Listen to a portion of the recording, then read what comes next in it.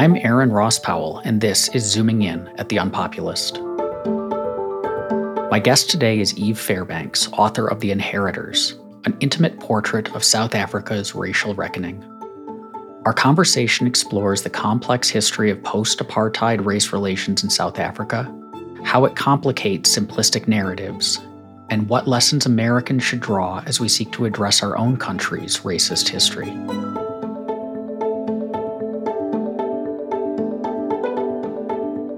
I want to start with a striking line from the excerpt from your book that we published at The Unpopulist. You write, "Over the 12 years I spent there, I found almost nobody in South Africa was having the experience of the post-apartheid country that I imagined they'd be having." What do you mean by that? There were a lot of paradoxes about the aftermath period after the end of apartheid, which sometimes I feel not for maybe people who are extremely well read, but we're a little stuck in the U.S. on the Mandela, the Truth and Reconciliation Commission, the kind of that the story wrapped in this fairly neat way in the 90s. And I'll just talk about two examples of that. I found a great number of white South Africans, very like it was almost psychologically impossible to accept that they'd really been forgiven, to believe it, and to not believe that resentment would rise, that, at some point soon or down the line, there would be a kind of more material retribution. There seemed to be very little. So you had this idea that there was this wonderful situation in which a powerful group, a powerful minority wielding regime semi-voluntarily gave up power, and that those that they had oppressed chose to live with them together in a kind of multiracial, democratic, and to treat them as equals and to, not exact any kind of revenge. And to a large degree, that has happened. There hasn't been a kind of mass land expropriation in South Africa or other types of retribution that are material against white South Africans in an en masse way. But it's so hard. It's almost so hard for people to live with that reality. And I think we can talk, if you're interested in why I started to believe that is, because, I thought, gosh, people could be living more not comfortable, more calm, or they could just feel better if they believe that their neighbors are well disposed toward them, and they're very afraid. But what makes that belief sort of satisfying to hold or necessary to hold? And then Black South Africans, I think,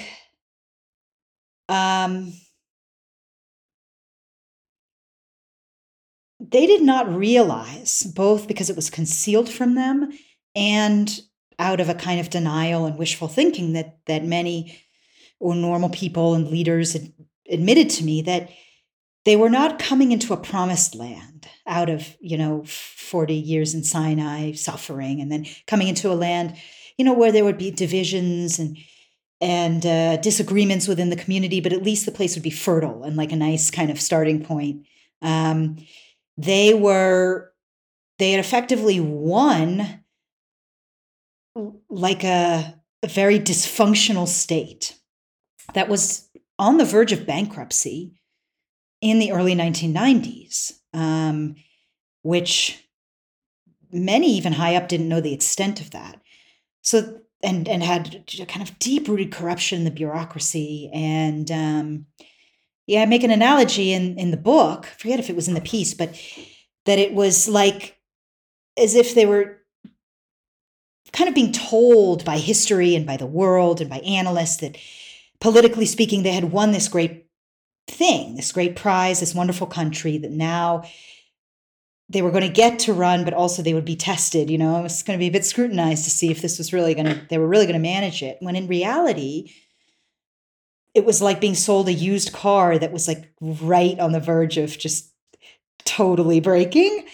And yet that they had suffered so much and paid so much for this vehicle that they kind of had to convince themselves that it really was of great value. I mean, you get a lot of a very striking degree of quite open self-contempt, and within the Black community in South Africa, kind of real,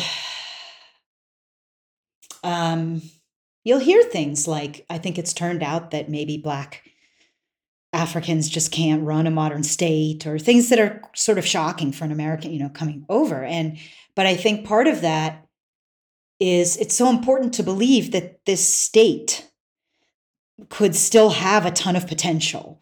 Because then if you just got people into power who could do better, it could really, fulfill a lot of its people and give them satisfying lives. It's harder in a way to acknowledge, we were kind of saddled with this thing that was actually kind of terrible. This almost seems like a perfectly charged situation for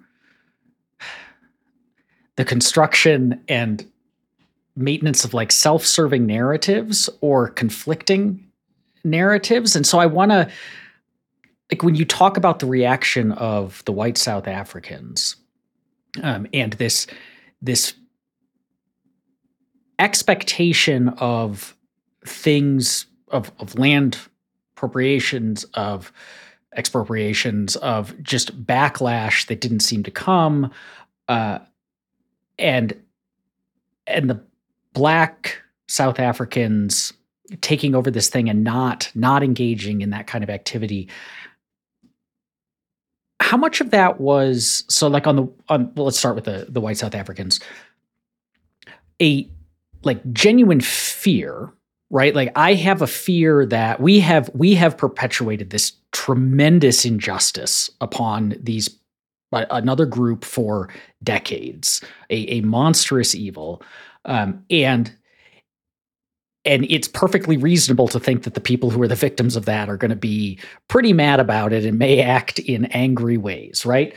So like a kind of an external fear versus I have tremendous guilt over what I have participated in, and so am almost wanting like the cathartic cleanse of that backlash. And so it's almost like a level of disappointment that these people aren't acting in the way that like I think they to some extent deserve to act towards me.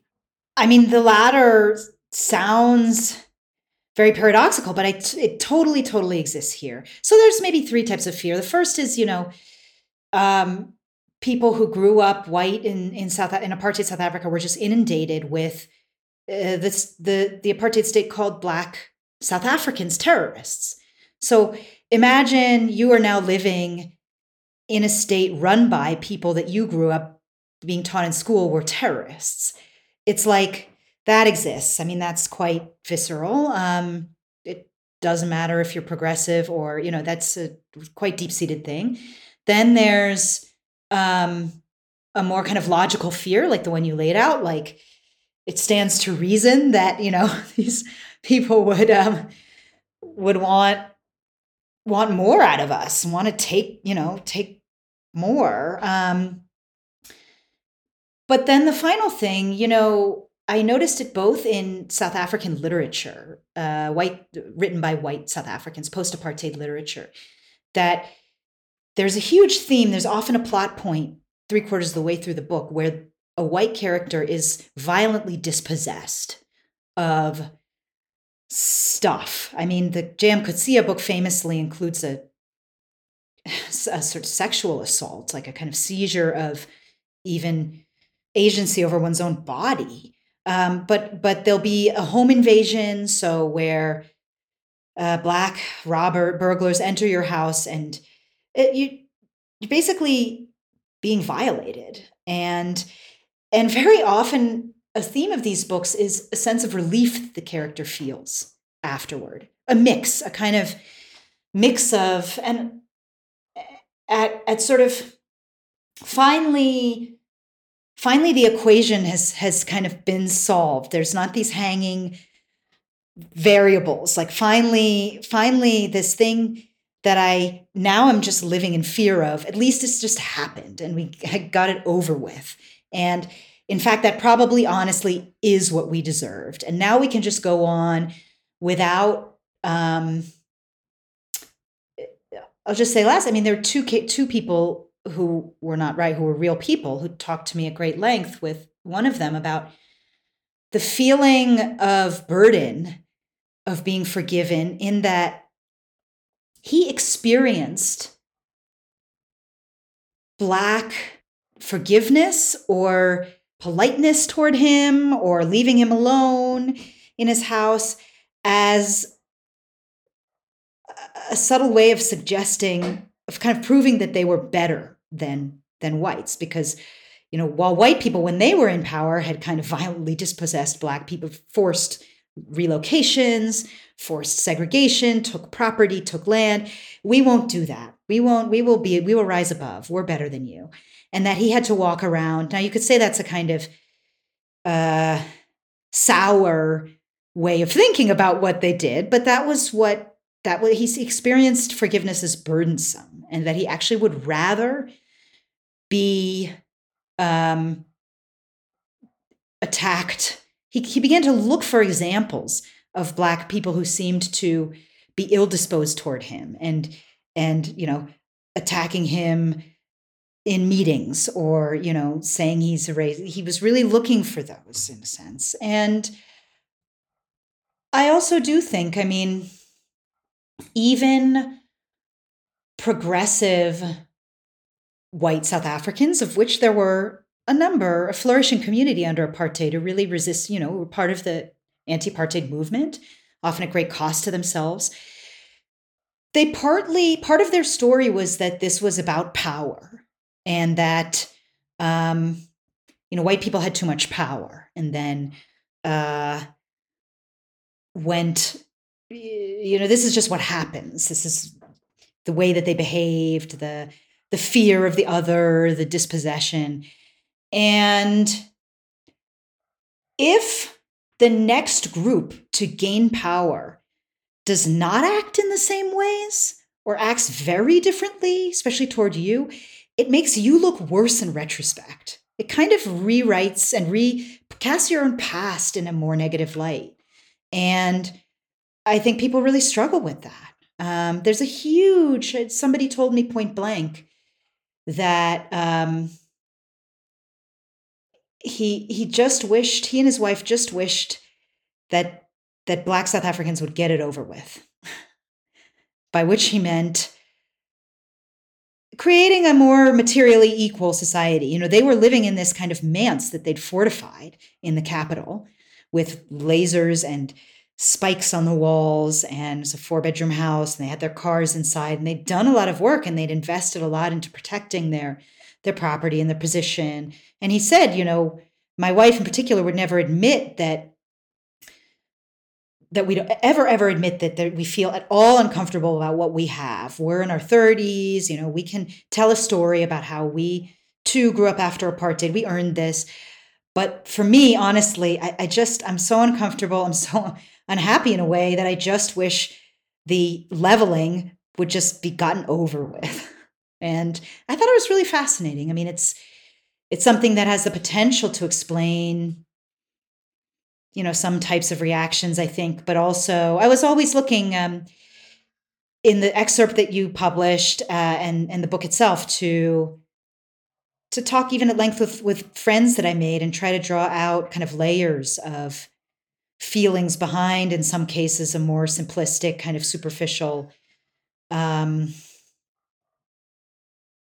a white South African and I now feel that it's reverse apartheid and I'm oppressed and I am, there were a lot of people that were too smart to have that be their only belief, On the other side of things was the lack of widespread retribution, the getting it over with on the part of the Black South Africans, which again would have, most of us would think, would have been a reasonable response, or at least an understandable response. Was the lack of that coming from this moral high ground position, as you said, some of the white South Africans kind of believed it was, or was it more of a tactical, strategic choice where we've been handed this, as you called it, this used car that's barely holding together, engaging in that kind of behavior, even if we want to do it, is just going to make things worse. We're going to throw a wrench into an already barely functioning car, and so we're going to hold off because of that. I think there's a lot of the latter. I think there's the feeling like you're driving a thing that's where the door is taped on and one family member's kind of holding one door on and another's got a hand into the wheel well. And if one person moves in any direction, the whole thing will just come apart. There is that fear, and that strategic feeling. There's a guy named Tokyo Sexwale who's a big anti-apartheid activist in the 80s, who became an African National Congress leader. And he famously kind of begged white South Africans not to leave in the late 90s. And he said, when we'll become a banana republic is when you go. Please don't leave. And so there were a lot of, I don't want to say even chits thrown, but there was a lot just on the political side from the government itself, a lot of strategy and tactics around they still hold most of the capital, and the country will become much poorer if we don't make it seem like a place where they can live and flourish. I also found there was a level of kind of self-policing, and wanting to sustain. One of the interesting things about the post-apartheid period in South Africa is seeing a group of people that really only had an identity ever through a shared experience of resistance to oppression, and being in a not a victim mode, but of resisting oppression from below, because there was no such thing as a Black South African before the white regime categorized them that way in laws that dispossessed them.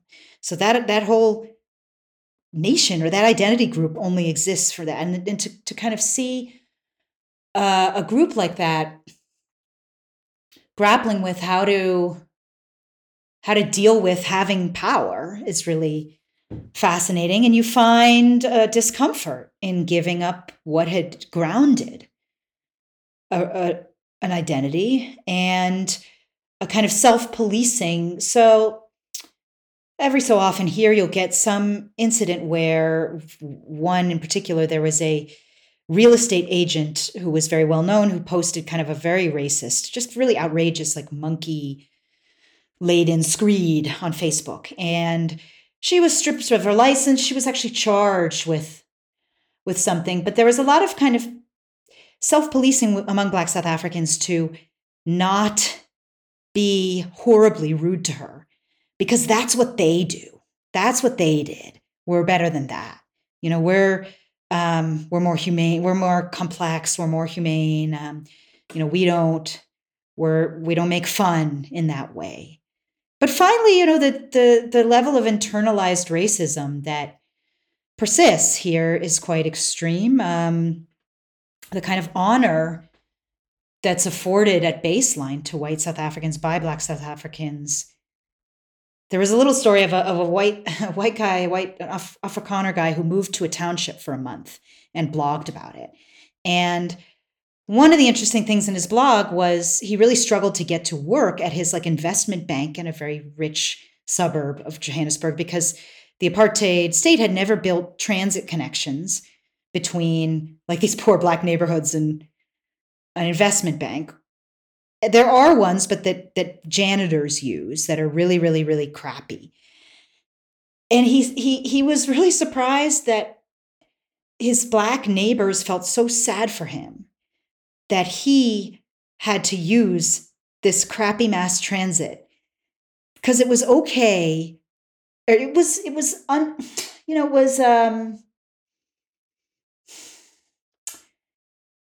Black people had been using that for ages, but there was something that to them felt very pathetic and pitiable. They felt pity that a white man who should be in a nice, decent car had to be. It sounds strange, but he said they would say, Mlungu, which is white person, it's such a shame, we're really sorry. And this is quite sincere, just you shouldn't have to suffer like that. And I ended up, something quite touching about that, but it also comes from a kind of a dark source, which is a whole lot of ideas about, who deserves to be sitting in a nice car. So I think that all of that is in play. How has obviously 1994 and earlier, it was a explicitly racist regime and country. How has racism shifted within the country in the years since? Like, are racial attitudes getting better, or are they evolving? There's a story in the excerpt about I think it's a farmer who mentions being worried about how racist his son appears to be, and he explicitly expresses worry about the younger generation seems to be backtracking. Is that a widespread problem? It's interesting because it's sort of possible to see it from two angles. Like if you think of racism as a statue, you can look from the back and you can look from the front. I mean, sometimes I think about, I'll go to my husband's workplace where he has Black colleagues, and he's actually like a service provider, prints photographs for Black artists. So there's a relationship that would not really have existed under apartheid at all, where you have a white service provider to Black clients. And I mean, not him in particular, but it's just if you look at even photographs from the late 1980s and you think about how really recent that is, and it's just incredible montages, incredible realities, and in some ways, how much the society was able to leave behind, given how extreme in 1986, you were not permitted legally to have sex with a person of another race. And now you have all kinds of, interracial marriages and beloved Black figures like the captain of the South African national rugby team, who's been entirely accepted by these kind of thick country hick types, proud, and they love him. The other side are things that are complex and almost, they come up in surprising ways. There's a lot of incidents here, many, many, many incidents, increasing number of police brutality. And the officers will almost always be Black. However, these incidents will bear just a resemblance that's undeniable to people who grew up here to police brutality under apartheid. That was but the perpetrators are now Black. But almost everyone here would feel somehow there's ideas about, how you treat a Black suspect or a poor, Black suspect, and that have carried over even if the perpetrator is of a different color. So it starts to get more complicated in that way. And I think among young white South Africans, there is a group that has found it. They've embraced the idea, oddly enough, that the idea of their own oppression and victimhood. So there's this sense that an oppressed people triumphed in South Africa, and that in some way morally, the moral context of the country is positive around, giving more rights to those who are oppressed. And so there's this whole kind of discourse of like canceled and oppressed young white people that that has become very hip in a way that has like some, I don't know. When I come back to the U.S., I live in South Africa, but I spend 2 or 3 months in the U.S. every year. There's something also in the U.S. that reminds me of that, a kind of this slight Andrew Tate, like you're very good with TikTok, but you also, say that you're a profoundly oppressed and canceled white person. So, these things are kind of shape shifting in really interesting ways. They don't die easy. I want to pick up on that in the minutes that we have left, because as I was reading your article, the parallels to a lot of the way that racial and racist culture and politics, sociology within the US seems to be playing out was striking. And at one point you mentioned that South Africa plays, for in a lot of people's minds, this called instructive and archetypal role, as here's an instance of this caste system being overthrown and how it plays out, and to some extent what you're doing is complicating the archetypally instructive nature that people imagine it to have. And so looking at the United States, what lessons should we on this side of the pond draw from the South African experience, particularly the more complicated version of it that you present?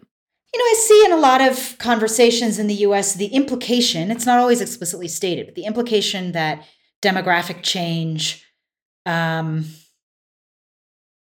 is kind of in institutions is like, let's say you want a less racist, let's posit that your goal is a not racist society, or one that's more equitable or free or whatever, and that you would at least want maybe a proportional demographics, or you'd look at getting, making sure that institutions reflect their communities. I think a big lesson of South Africa is that really is not an end point. The South African government now entirely reflects the demographics on like a state provincial level and nationally. People who are in power look like the ordinary voter, and it constantly finds itself, sometimes without even really meaning to, replicating or recapitulating kind of apartheid era type behaviors, or so that's a huge lesson, and also that when people's position within a society changes, I think they don't feel the same way as they did when they were in the previous position. Now, I know like what I just said sounds totally obvious, and yet I think it's kind of hard for us to fully accept that, once, let's say, if America had a Supreme Court with 6 people of color, or if, white Americans of a certain type, women, or, end up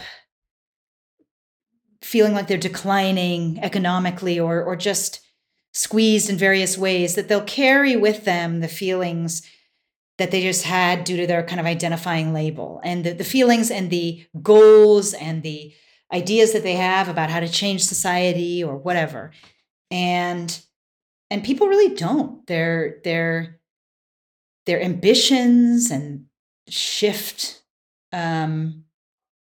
as their sort of demographic and kind of social position shifts. And I think South Africa shows that in really, really, really complex ways. But one of the things that, as the last point, that I learned in South Africa again and again was how much I myself underestimated how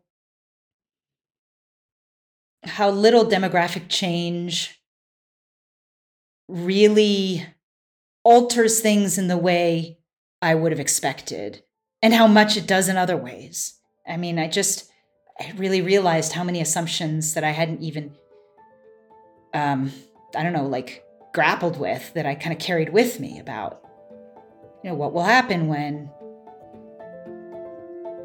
this is the student body, people can have both fears about that and anticipation. And it doesn't turn out how you expect at all when you have this type of almost power reversal. Thank you for listening to Zooming In at The Unpopulist.